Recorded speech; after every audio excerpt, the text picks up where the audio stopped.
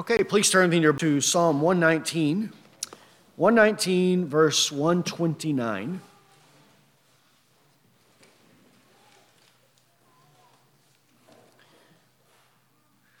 Psalm 119, and we'll read verses 129 to 136 this morning. Psalm 119, verse 129. There the word of Christ says this: "Your testimonies are wonderful, therefore my soul observes them. The unfolding of your words gives light. It gives understanding to the simple. I opened my mouth wide and panted, for I longed for your commandments. Turn to me and be gracious to me, after your manner with those who love your name. Establish my footsteps in your word, and do not let any iniquity have dominion over me. Redeem me from the oppression of man, that I may keep your precepts. Make your face shine upon your servant, and teach me your statutes. My eyes shed streams of water, because they do not keep your law." Let's pray. Father, we thank you for your word. And Lord, we confess that your testimonies are wonderful. Lord, that they are filled with such wonderful spiritual truths. And yet, Lord, we confess as well that we are so foolish and so ignorant in our natural state, in our flesh, that we cannot even understand these things unless you teach us and guide us. And so we ask today for your Spirit to be upon us. Lord, that he would interpret spiritual truths to those who are spiritual people. Lord, that we might understand your word. Lord, that we might keep it and walk in its pathway. So, Father, grant to us greater faith, greater understanding, Lord, a greater obedience. And Lord, we pray that you would sanctify us by the truth. Your word is truth. And it is in Christ's name that we pray. Amen. Well, we remember that Psalm 119 is a prayer to God, right? The prophet is constantly asking God to give him understanding, to open his eyes, to enlarge his heart, to give him a greater and greater desire for the word of God, right? This prayer is impossible for an unbeliever to pray in a genuine way. An unbeliever does not think the way that the prophet does and has no desire for the word of the Lord. But the prophet David is not an unbeliever. He is a redeemed man, a righteous man, by conversion, who by the Holy Spirit has been given a new heart from God. He's no longer has a dead, stony heart. He has a new heart, a new nature that longs for the word of God. Like a newborn baby craves the mother's milk, so the prophet craves the milk of the word of God. It says in 1 Peter 2, 1-3, it says, "Therefore, putting aside all malice and all deceit and hypocrisy and envy and all slander, like newborn babies, long for the pure milk of the word, so that by it you may grow in respect to salvation, if you have tasted the kindness of the Lord." The longing that the Apostle Peter speaks about is clearly evidenced in the life of the prophet David as manifested in Psalm 119. This is the prayer of one who, like a newborn baby, craves the pure spiritual milk of the word. And this longing must also be evident in our lives. This is not something only for the prophet. This is not something only for the apostles or something only for the special few Christians in the world. But rather, this prayer, this desire, must be found in us just as it was found in the prophet David. Though we are not prophets, a prophet like he was, though we do not have the office that he possessed, we do have a nature like his. And we do have redemption as he had. Therefore, we should be like him. We should imitate him. It says in James 5:17, "Elijah was a man with a nature like ours, and he prayed earnestly that it would not rain. And it did not rain on the earth for 3 years and 6 months. Then he prayed again, and the sky poured rain, and the earth produced its fruit." Elijah was a man with a nature like ours. Though Elijah was a prophet in terms of his office, in terms of his nature, he was a man just like we are. And he prayed fervently, and God answered his prayer. And the point of James 5 is, just as he was a man with a nature like yours, and he prayed to God, and God answered him, so you should pray to God. And if you pray like Elijah, then God will answer you as well. Well, in like manner, we ought to pray and desire and long for the word of God like the prophet David, because he also is a man with a nature like ours. And the way that he lived is the way that we must live. His prayer should be our prayer. His desires should be our desires. So we must have this desire, and this is what the psalm is teaching us. Psalm 119, 129 says, "Your testimonies are wonderful, therefore my soul observes them." God's testimonies are wonderful. The Bible is filled with spiritual truths, with the very wisdom of God that surpasses any of the wisdom of this world. The world's wisdom is base, it is useless, it is vile, it is detestable.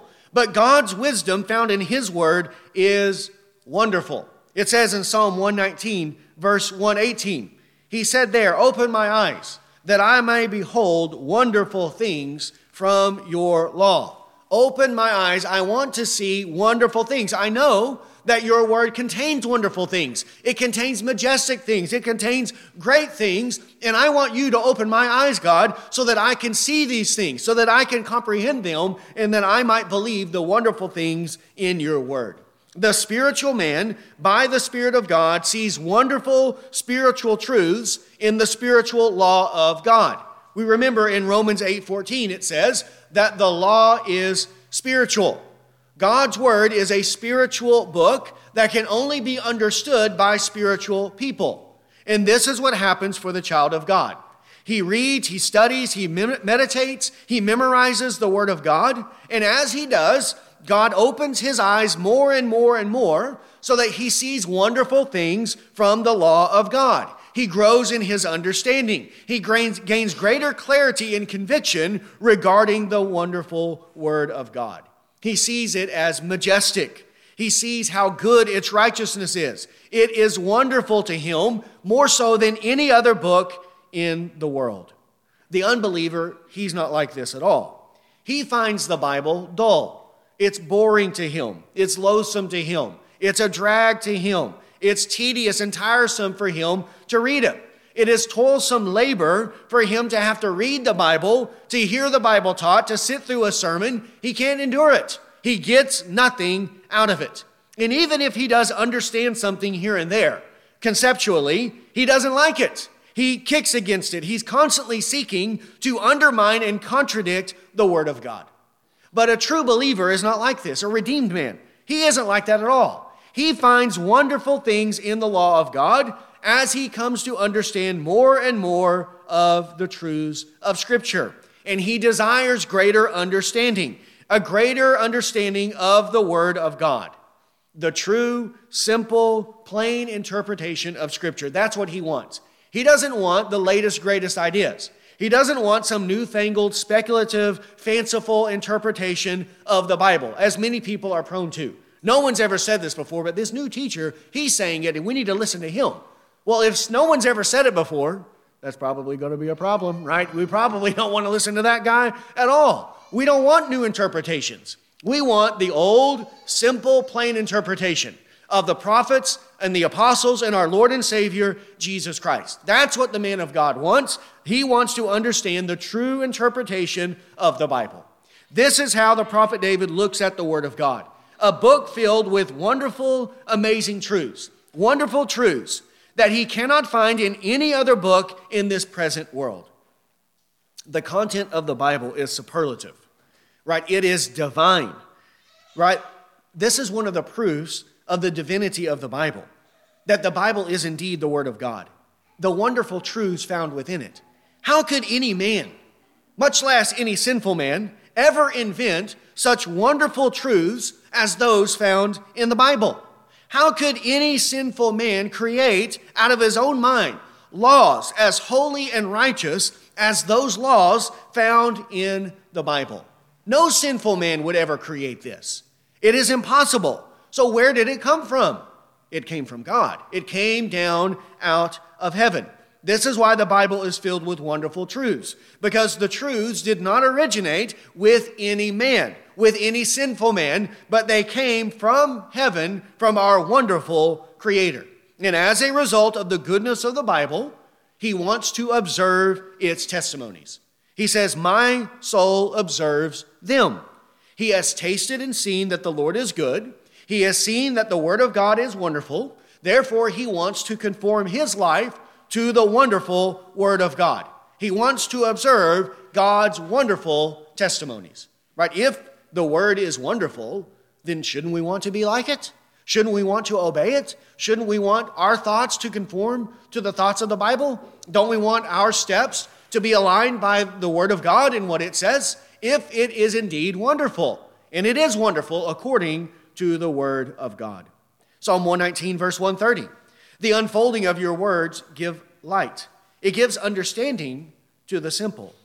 The unfolding of the word of God gives light. Here, the reference is to that of a scroll that would be unfolded in order to be read, right? When he's writing this, the Bible is in this form, in the form of a scroll. And when the scroll is unfolded and the worshiper of God reads it with faith, then he receives light. He receives understanding, right? In our day, we might say, when the word of God is opened, the opening of the word of God gives light. We have to open our Bibles and read them in order to gain light and understanding from the word of God. If our Bibles sit idly on the shelf, if they sit there on the counter throughout the week, then are we going to receive any light from it? Are we going to gain understanding from the word of God? If we're not opening it and if we're not reading it, we are not going to benefit from the wonderful truths found in Scripture. Also, this unfolding must take place in our hearts and in our minds by the Spirit. The Spirit has to open our spiritual eyes so that we can behold wonderful things from God's law. So we must open our Bibles, and then God must open our minds to understand and believe these truths. Naturally, we cannot see. Naturally, we are in darkness. Right? The old nature is full of darkness and deceit, but the new man wants to walk in the light. He wants to be on the good and right path. And it is the word of God that guides him in the way. We remember Psalm 119, 105. It says, your word is a lamp to my feet and a light to my path. The word of God gives light. When it is opened, when it is unfolded, and when the Spirit teaches us, it gives us light so that we know how to walk in a way pleasing to God, on the proper, straight, and narrow path. Also, he says, it gives understanding to the simple man. Not to the wise man, but to the simple man. Here he is acknowledging that he himself is a simple man, a naive man, a man who lacks understanding. He does not entertain this notion that he is the wisest man on the planet Earth. This is how many people are. Many people believe that they are so wise, that they are so smart, that they are so sophisticated, that they don't need help from anyone else. They don't need help from the Word of God. They can figure everything out on their own. Most men entertain some notion of their own superiority over all other people, and even over God, and even over God's word. Most believe that they are the wisest person on the earth, and if everyone would listen to them, then they would have it all figured out. They would all benefit if we would sit down and be quiet and listen to them. But this is contrary to the Christian life. The prophet David sees himself as an infant. He sees himself as a naive, simple child who needs to be guided. He cannot trust his own mind. He can't trust his own instincts. He cannot trust anyone else. He needs God to help him. He needs God to give him understanding. We must have humility. Right? If we don't have humility, we are going to make no progress in the Christian life. No advancement in spiritual things. We must have humility in order to gain true wisdom. The first step of gaining wisdom is admitting that we are fools and that we have no wisdom and that we need God to teach us. This is what it says in 1 Corinthians chapter 3. 1 Corinthians 3, 18 to 23. 1 Corinthians 3, verse 18. Says, let no man deceive himself. If any man among you thinks that he is wise in this age, he must become foolish so that he may become wise. For the wisdom of this world is foolishness before God, for it is written, he is the one who catches the wise in their craftiness. And again, the Lord knows the reasonings of the wise, that they are useless. So then let no one boast in men, for all things belong to you, whether Paul or Apollos or Cephas or the world or life or death or things present or things to come. All things belong to you, and you belong to Christ, and Christ belongs to God. There he says, if anyone thinks he's wise in this age, in this present sinful age, wise in the estimation of the world, then he must become foolish in the estimation of the world, so that he might become wise. Because the wisdom of God is foolish to men. Right? If men think we're wise, worldly men, sinful men think we're wise, then God says that we're a fool. But if worldly men think that we're foolish, then God says we're wise. So if we would be wise, we must admit that all of our wisdom, our natural wisdom, all of the wisdom of this world is actually foolishness, detestable in the sight of God. We must reject all of it, and then we become wise. Because we reject our own ideas, our own opinions, our own thoughts, and we take on the very mind of Christ found in the Word of God. We must be a fool. We must recognize the foolishness of our wisdom, of the wisdom of this world, in order to gain the wisdom of God. We can't hold these things together. They are mutually exclusive. So he admits that he is a simple man. We must admit that we are simpletons, so that we will go to the Word of God, and then when we believe what the Bible says, when we believe what it says about all things, then we become wise. Then we will be informed. Then we will become sophisticated. Not in the eyes of the world, but in the eyes of God. They will say that we're insane, but God will say that we are wise. And we can become wise. We can gain wisdom if we believe the Word of God. Remember what it said in Psalm 119, 98. 98 says, your commandments make me wiser than my enemies, for they are ever mine. I have more insight than all my teachers, for your testimonies are my meditation. I understand more than the aged, because I observe your precepts. He has more wisdom than his enemies. He has more wisdom than his teachers. He has more understanding than the aged. And where does he get this understanding from?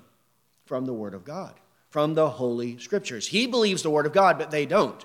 Therefore, he exceeds them in terms of true wisdom. And this should be true of us as well. 131. I opened my mouth wide and panted, for I longed for your commandments. Here, he's like an animal that is parched. When an animal is parched, when it is thirsty, it opens its mouth wide and pants for the water. Those who are thirsty, those who are parched, they cannot wait to have their thirst quenched with cold water. Right? They gulp it down. Right? It runs all down their face as quickly as they can. They're not content with a little sip of water, but they want to drink and drink and drink until their thirst is satisfied. Well, this is how he is for the Word of God. He is like a parched animal whose mouth is opened wide. This is how he is spiritually for the Bible. He wants more and more and more. He's not content to have a little bit of the Bible, to only have it here and there. He wants it all the time. He doesn't want it for just one day a week. He doesn't want it for just 1 hour a week. He wants the Word of God all the time, more and more and more. Every opportunity to read the Bible, whether alone or with others, this is what he wants more than anything else. Now, there are very few people who love the Bible like this, who have this kind of desire, who have it on their mind in this manner, who are longing to read the Bible like this, who wake up every morning anxious to read the Bible, who can't wait to get home from work so that they can give their mind to the reading of the Word of God. This is the good path that we should walk in, but it is a very rare path. You will not find many who are walking on this path. It is very uncommon to find someone who loves the Bible like this. But this is how we should be. We should open our mouths wide and pant for the Word of God.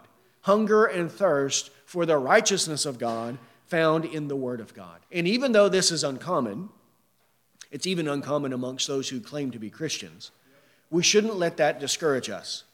Don't let them make us think that we are oddballs because they don't have this desire and we do. No, that is what is odd, that they don't have the desire, right? That they don't have the desire for the Word of God, yet they claim to be Christians. That is what it means to be an oddball. But that a person desires the Bible, who claims to be a child of God, this is good. So it should not dishearten us that we long for the Word of God.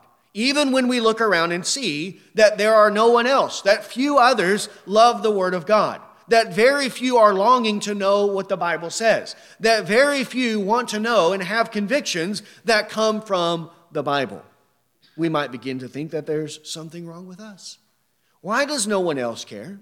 Why does no one else want to know what the Bible says? Why do they have no desire for the Word of God? It doesn't bother them at all that what they do is contrary to the Bible. And then they'll say, well, you guys are just a bunch of fanatics, right? You are all a bunch of religious zealots because they don't have this desire. But isn't everyone a fanatic in one sense or another? They are fanatics as well.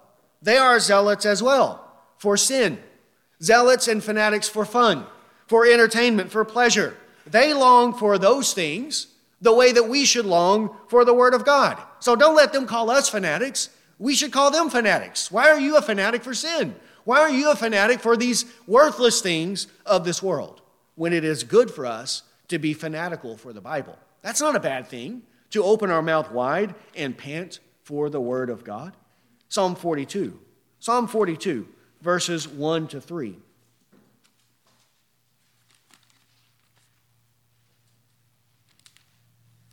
Psalm 42, verse 1 says, as the deer pants for the water brooks, so my soul pants for you, O God. My soul thirsts for the living God. When shall I come and appear before God? My tears have been my food day and night, while they say to me all day long, where is your God? There, he says, he is like a deer panting for the streams of water.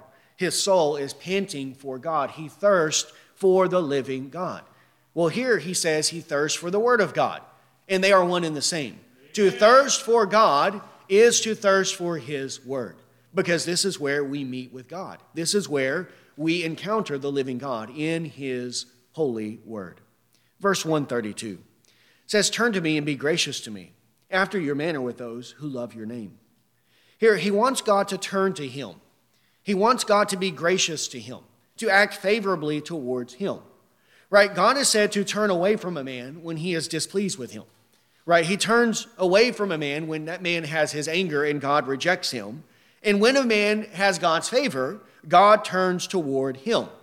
Now, of course, he doesn't mean that God is unaware of what is going on, that God is indifferent to us and we need to get God's attention. We need Him to turn to us because we need Him to see what's happening in our life. That's certainly not the case. Here he's using a human manner of speaking, right? The way that we talk in order to describe the way that God has favor for someone.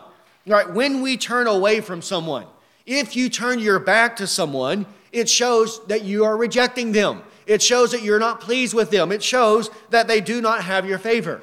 But when you turn to someone, when you give them your attention, it shows that you are giving them your favor and that you're going to help them and be a benefit to them. Well, this is what he means here when he wants God to turn to Him, to be gracious to Him. And it is after the manner of those who love your name. He knows that this is true of God. This is God's custom. It is the consistent pattern proven over and over again in the Holy Bible. Those who love the name of the Lord, those who are concerned with honoring God's name, God is gracious to them. God does not forsake them, but God delivers them by His mercy. Isn't this what God does? Isn't this what He has promised to do to all of those who love His name? To turn to them, to be favorable to them? And again, notice here, His manner toward those who love His name, who love the name of God. He doesn't say who love their own name. He doesn't say who love the names of those of this world. But it is God's name, not my name, not your name, but the name of God. Those who love the name of the Lord. Those who seek His glory, not their own glory. These are the ones that God turns toward and that they have His favor. Those who are proud-hearted, those who are trying to build up their own name, God will turn away from them. God will reject them. God will destroy them. But those who love the Lord and love his name and seek to bring glory and honor to God, God will help them. He will sustain them. He will deliver them. He will be gracious to them. And the prophet David knows that God has already done this many times. He did this for Abraham. He did it for Isaac. He did it for Jacob. He did it for Moses and Aaron and Joshua. He did it for all of the righteous. And now he sees what God did for them, and he wants God to do the same for him. You did it for them. This is your pattern. This was your custom with these righteous men. And now I love your name just as they loved your name. So what you did for them, do them also for me. They loved the name of the Lord, and God was gracious to them. The prophet David loves the name of the Lord, so just as you were gracious to them, so also be gracious to me, just as you did in their day. And does God change? He does not change. He does not change. He is the same yesterday, today, and forever. So then what remains true in our own day? God continues today to be gracious towards those who love his name. This is his manner in every generation. He turns toward those who love his name. He is gracious to those who love his name. So if we love the name of the Lord, if we are seeking his glory and not our own, then we can be assured that God will turn to us, that God will be gracious to us, just as he did for David and just as he did of all of the righteous found in the Bible. 2 Timothy chapter 4. 2 Timothy 4, verses 6 to 8. This is what the apostle says concerning himself, but then he applies it to everyone else as well.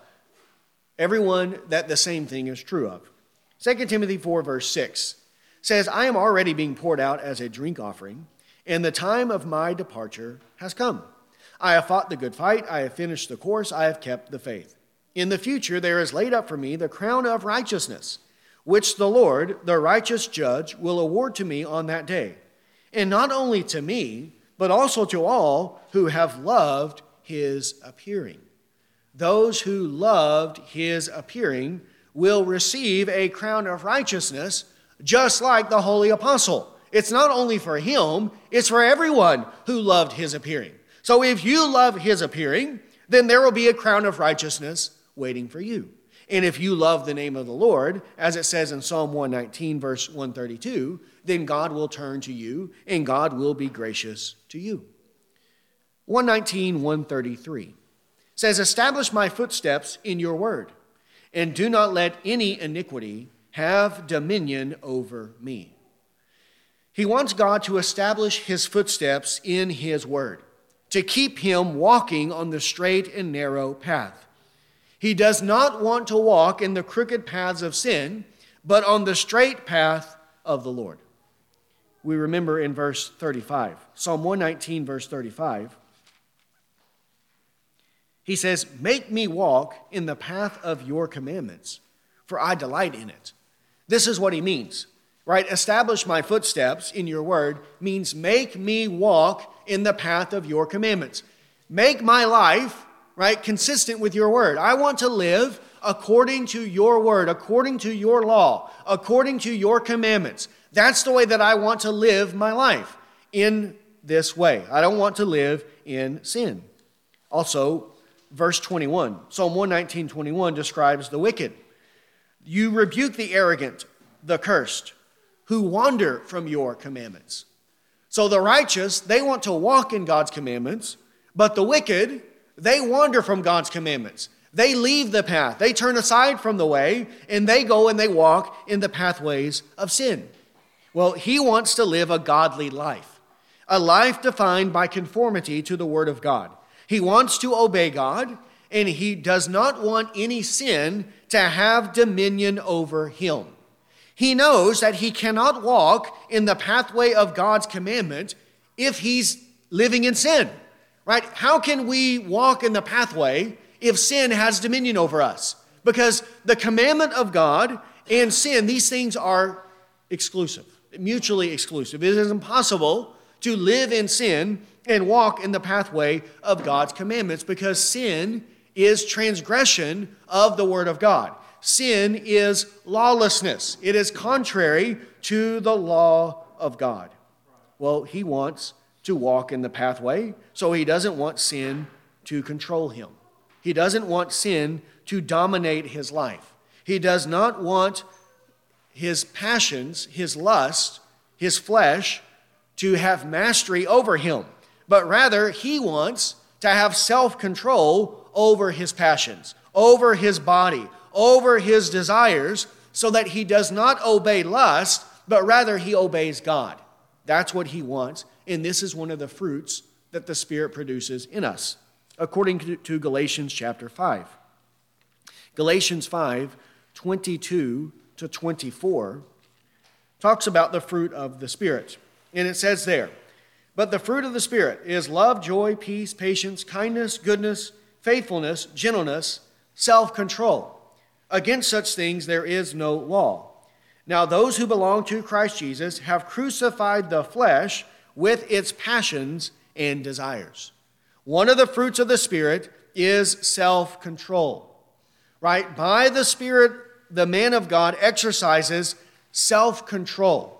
He has control over his appetites, over his desires, over his body, over his mind, over his tongue, over his flesh. He has control over these things so that they do not lead him into sin.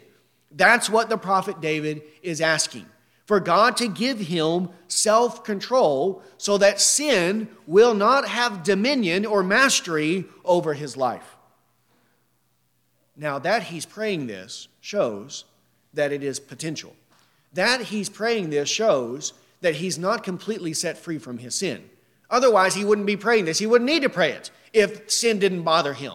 But because sin remains, because the flesh is still there, because this war is still waging within him, he's praying to God, don't let the flesh control me. Don't let the flesh get the upper hand. Don't let the flesh rule over me so that I commit sins against you. He doesn't want sin to dominate his life. And this is a good prayer. This is a good prayer for us to pray, that God would give us victory over sin, that God would give us more self-control, that iniquity would have no dominion over our life, that our life would not be dominated by some particular sin. Many people will offer prayers to God when it comes to physical things, their health, their job, their children, their family, right? And there is a place for us to pray for those things. But who's praying like this? Who's praying to God, saying, God, do not let sin, do not let any iniquity have dominion over my life. I want to be free from these things. This is to be truly diseased.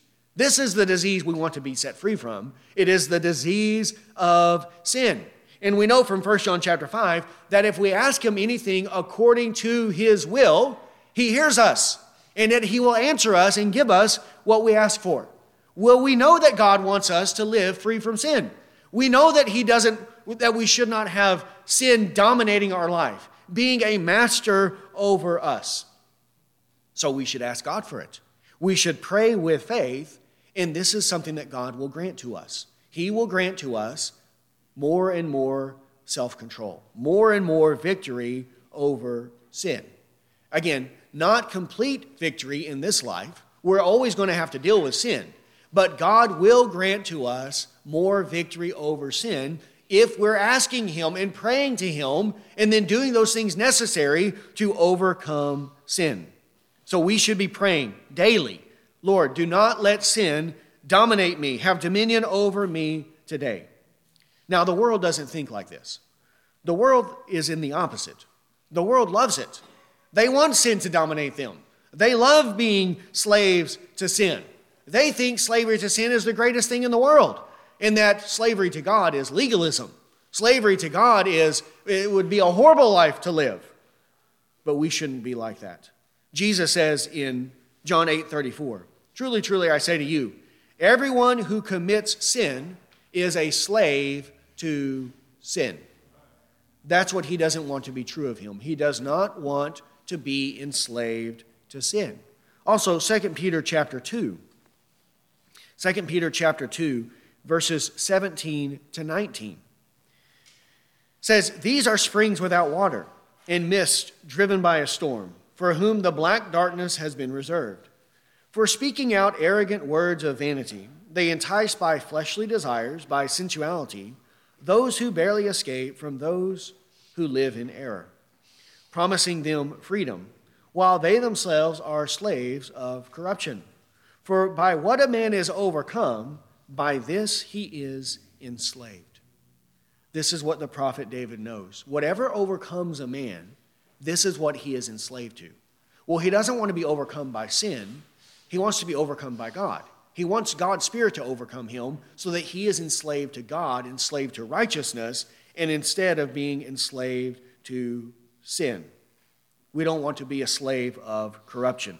That is what the world is, slaves of corruption, but we should not be slaves of sin. Sin should not dominate our lives in this way. Psalm 119, 134. "Redeem me from the oppression of man, that I may keep your precepts." What inevitably happens when we live a godly life? When we are praying and pursuing this, "Lord, let no sin have dominion over me." Lord, I don't want to be controlled by sin. I don't want to be controlled in this way. I want to live a godly life. I want to live a righteous life. I want to exercise self-control. Well, when we seek to live a godly life and don't let sin dominate our lives, then we will have our naysayers, our critics, our detractors, our persecutors. They will rise up and begin to criticize us. They will rise up and begin to persecute us. They'll say all manner of evil against us falsely. Those who are dominated by sin will persecute those who don't want to be dominated by sin. The life of the righteous will be in stark contrast to the life of the wicked. Right? If they are slaves of sin and we are slaves of righteousness, isn't this going to be manifested in many different ways? It's going to be manifested all the time. By what we do, by what we say, by how we live. It's going to be evident that we are not like them. If sin will have no dominion over us, then we're going to watch the way that we're living. We're going to watch and make sure that we're living a godly life. We're going to avoid certain things. We're going to avoid certain places because we don't want to be dominated by sin. We're going to be saying, I don't want to go to those places. Right? I don't want to look at those things. I don't want to be around those kinds of people. I don't want to talk the way that they talk. I don't want to live the way that they live. They're controlled by sin, but I don't want to be controlled by sin. I want to be controlled by the Spirit. And when that is our desire and aim in life, then we will be persecuted. We will be persecuted. Whenever we take a stand for the sake of righteousness, there will be persecution. It says in 2 Timothy 3:12, "Indeed, all who desire to live a godly life in Christ Jesus will be persecuted." Right? Because when we're desiring to live a godly life, inevitably we have to take a stand. Inevitably, what we're doing is going to rub someone the wrong way. It's going to come into conflict with someone else. When they invite us to go to the bar with them, and we say, "No, I can't do that." When they invite us to go to the game with them on the Lord's Day, and we say, "No, it's the Lord's Day, I'm going to go worship God." They're going to, "Well, what, are you a legalist? What's wrong with you? Why don't you want to go?" They're going to say those kinds of things to us.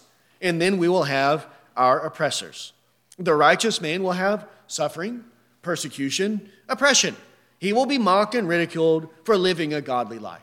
Well, when that happens, we cannot give up. We can't let their taunts overcome us so that we turn away from the Lord. Right? That's what he's praying for. Redeem me from their oppression, because I want to keep your precepts. Don't let them get me down. Don't let them keep me from living a godly life. Don't let me give up, and don't let me compromise with them. But rather, I want to live a godly life. Deliver me from their oppression so that I can obey your precepts. Either take them out or get them away from me so that they're not doing this, or if they remain there, give me the power to overcome them so that I can do your will. Verse 135. "Make your face shine upon your servant, and teach me your statutes." Here, he's alluding to Numbers chapter 6. Numbers chapter 6, verses 22 to 27. This is the Aaronic blessing. the blessing that the high priest was to pronounce over the people. Numbers chapter 6.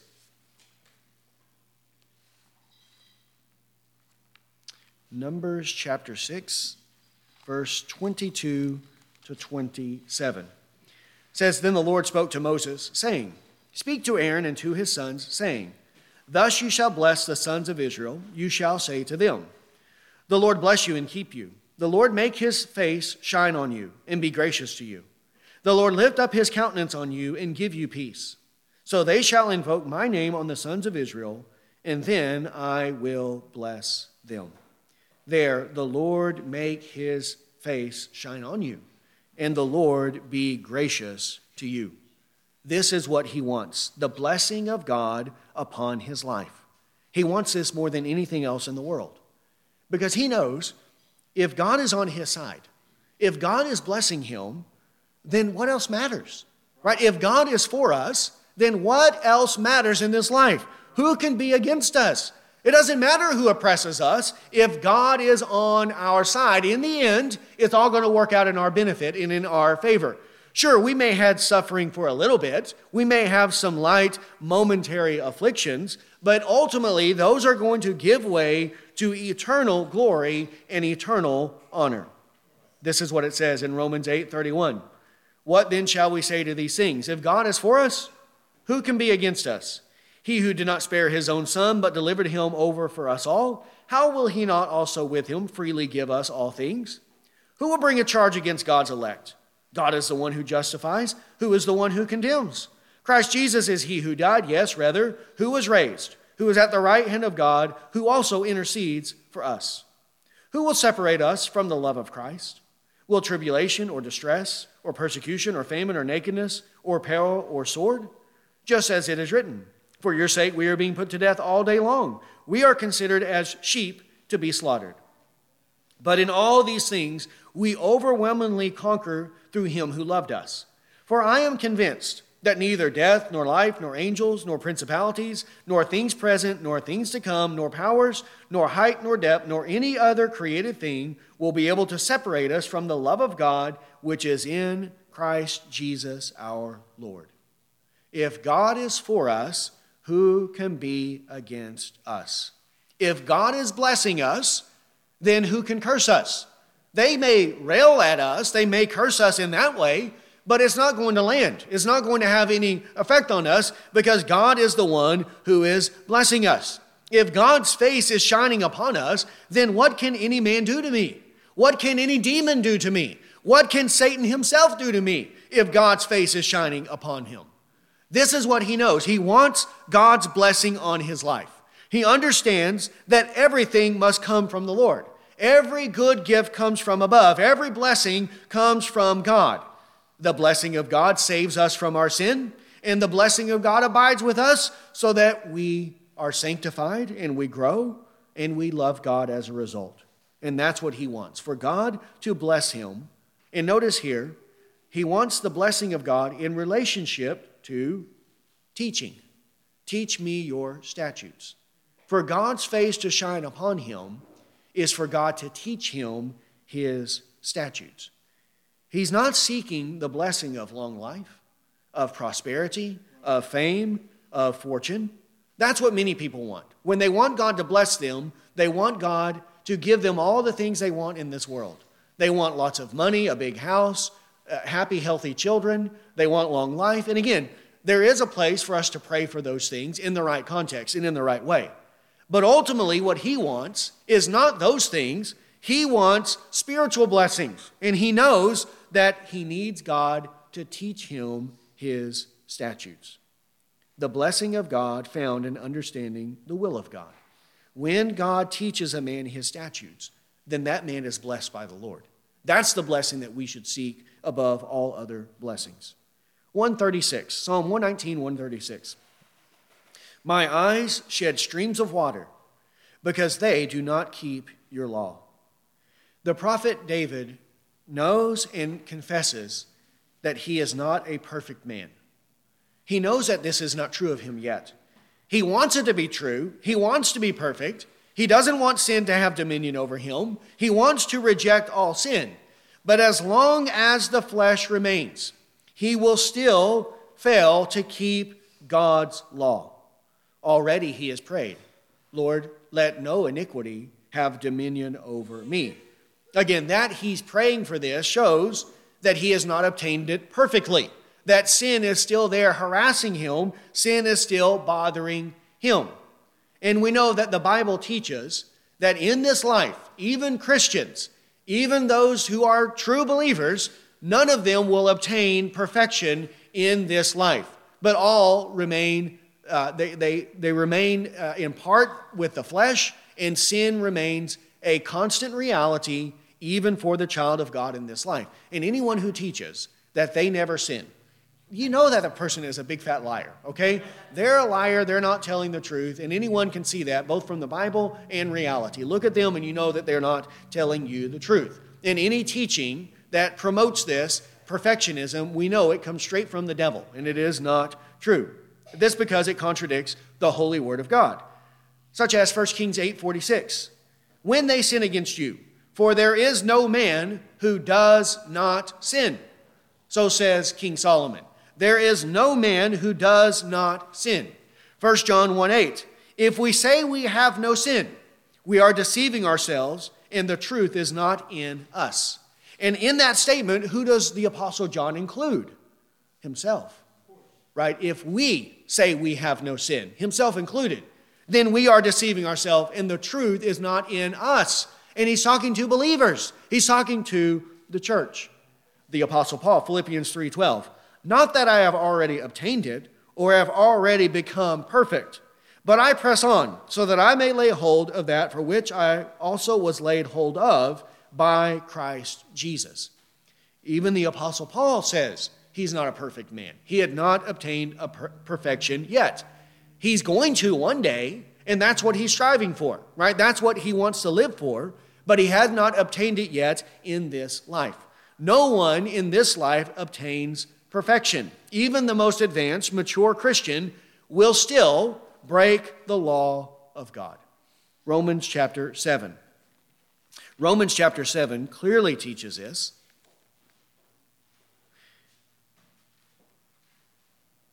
Romans chapter 7.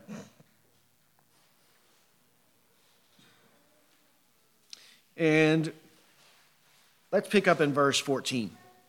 Romans 7:14 says, For we know that the law is spiritual, but I am of the flesh, sold into bondage to sin. For what I am doing I do not understand, for I am not practicing what I would like to do, but I'm doing the very thing I hate. But if I do the very thing I do not want to do, I agree with the law, confessing that the law is good. So now no longer am I the one doing it, but sin which dwells in me. He's not saying that he doesn't have any responsibility or blame. He's just making a contrast between the new man and the old man. The old man is sin, but the old man is still a part of him, and he's to blame for his own sin. It's not sin acting independently of him. He's the one that's doing it, but he's just making this contrast between the old and the new. Because who we are in Christ is the new man, yet sin still remains. Verse 18, For I know that nothing good dwells in me, that is in my flesh. For the willing is present in me, but the doing of the good is not. For the good that I want, I do not do, but I practice the very evil I do not want. But if I am doing the very thing I do not want, I am no longer the one doing it, but sin which dwells in me. I find then the principle that evil is present in me, the one who wants to do good. For I joyfully concur with the law of God in my inner man. But I see a different law in the members of my body, waging war against the law of my mind, and making me a prisoner of the law of sin which is in my members. Wretched man that I am, who will set me free from the body of this death? Thanks be to God through Jesus Christ our Lord. So then, on the one hand, I myself with my mind am serving the law of God, but on the other, with my flesh, the law of sin. This is what the prophet David is describing in Psalm 119, 136. He delights in the law of God. He wants to do the law of God. He wants to keep the law of God. But he finds another law at work in the members of his body, waging war against the law in his mind. waging war against the inner man, waging war against the spirits. The law of sin is in his members. And with those members, he breaks the law of God. Here, it is his eyes that he is referring to. He looks at those things that he should not look at. My eyes, he said, shed streams of water because they, my eyes, do not keep your law.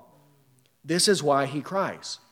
He wants to honor God with his body perfectly, but because the flesh remains, he breaks God's law with his eyes. And then what does he do? He sheds streams of water because they, his eyes, do not keep the law of God. He's not happy about it. He's not indifferent to sin.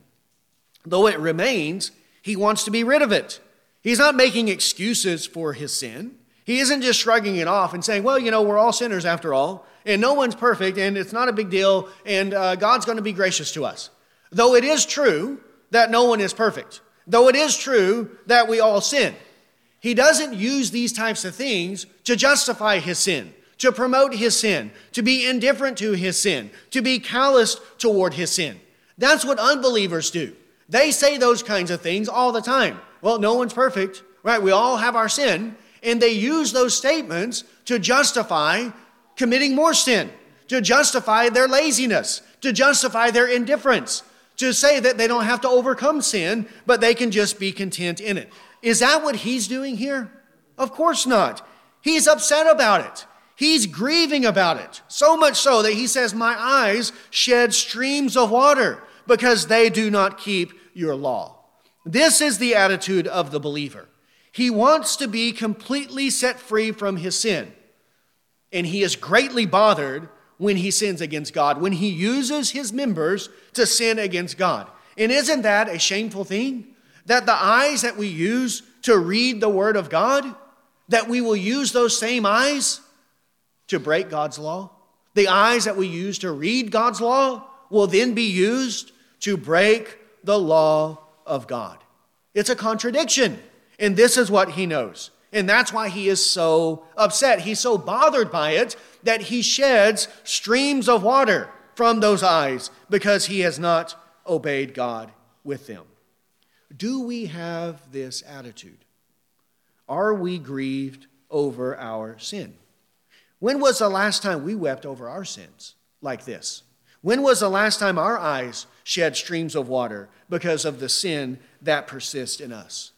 When was the last time we said, like Romans 7, "O wretched man that I am, who will deliver me from this body of death?" When do we do that? Do we have this kind of a tender, soft heart toward sin? Or are we indifferent to these things? This is what it takes for us to reject our sin. We have to have hatred for sin, and we have to be grieved over our sin. Not like a hypocrite, right? Not doing it as a show to be seen by men, but in the privacy of our own home, to weep before God over our sin, to have such a soft and tender heart toward the Lord. Wasn't this the case with the tax collector in Luke chapter 18, verses 13 and 14? It says there, the tax collector, standing some distance away, was even unwilling to lift up his eyes to heaven, but was beating his breast, saying, "God, be merciful to me, the sinner." I tell you, this man went to his house justified rather than the other. For everyone who exalts himself will be humbled, but he who humbles himself will be exalted. He beat his breast, saying, "God, be merciful to me, the sinner." Well, we need to do that at the moment of our conversion. But as long as sin remains in us, then don't we need to continue doing that throughout the course of our Christian life? Beating our breasts, saying, "God, be merciful to me, the sinner." Saying, "God, I'm a wretched man. Who will deliver me? Lord, please deliver me from this." Our eyes shedding streams of water because they don't keep the law of God. This is the way that we should be. We should have this kind of attitude and pray that God would give us such a tender heart toward his word that is sensitive to sin and that grieves whenever we grieve the Holy Spirit. Right? That's the way that we should be. Whenever we sin, we grieve the Holy Spirit. Well, we should grieve when we grieve the Holy Spirit of God. Then we'll want to overcome our sin. And then we will want to walk in the pathway of righteousness. Let's pray. Well, Father, we come to you, Lord, thanking you that you have given to us your word. And Lord, confessing that, Lord, we know that we are still not perfect. Lord, that we still have the flesh. Lord, that we still need to overcome our sin. Lord, we pray that sin would not be master over us. Lord, that no iniquity would have dominion over us. And Lord, we know that this can only be true. It will only come about if you are gracious to us. Lord, by your strength and power, because on our own, through our own strength, we cannot overcome any sin. Lord, even the smallest infraction, we would not be able to overcome on our own. It is only through your grace and mercy, Lord, only by your power that we can be delivered from sin. And Lord, we pray that you would deliver us. Lord, we know that you have forgiven us. Lord, that we are justified in your sight. Lord, we know that one day we will be perfectly set free from our sin when we are glorified at the coming of Christ. But now, Lord, in this life, from our conversion to our death, Lord, we want to daily overcome sin. Lord, we want to progress in our sanctification. Lord, we want to be more faithful to you, more obedient to you, living a more godly life, having more victory over sin. And so, Father, we pray that you would grant that to us. And Lord, when we do sin against you, for there is no man who does not sin, we pray that you would give to us this kind of a heart. Lord, this attitude. Lord, a sensitive heart. Lord, one that is not indifferent to sin. One that does not easily make excuses for it and justify it. But one that hates it. Lord, who weeps and grieves over his state. Lord, how can we not, seeing that the flesh remains within us? When that which is contrary to you, that hates you, Lord, it still abides within us in our members. Lord, we truly are wretched men because of our sin. So, Lord, we pray that we would see that we would recognize how miserable sin is, and that, Lord, we would want to overcome it, and that we would want to be obedient to you. Lord, teach us from your word. Lord, make simple men wise. Lord, make fools those who have your understanding. And Lord, we pray that you would cause us to walk in the pathway of your commandments. Lord, establish our feet in your word. Lord, so that we do not turn to the left or to the right, but that we walk in the straight paths of the Lord. So, Lord, give to us this grace and mercy. And Lord, be with us in all things. And it is in Christ's precious name that we pray. Amen.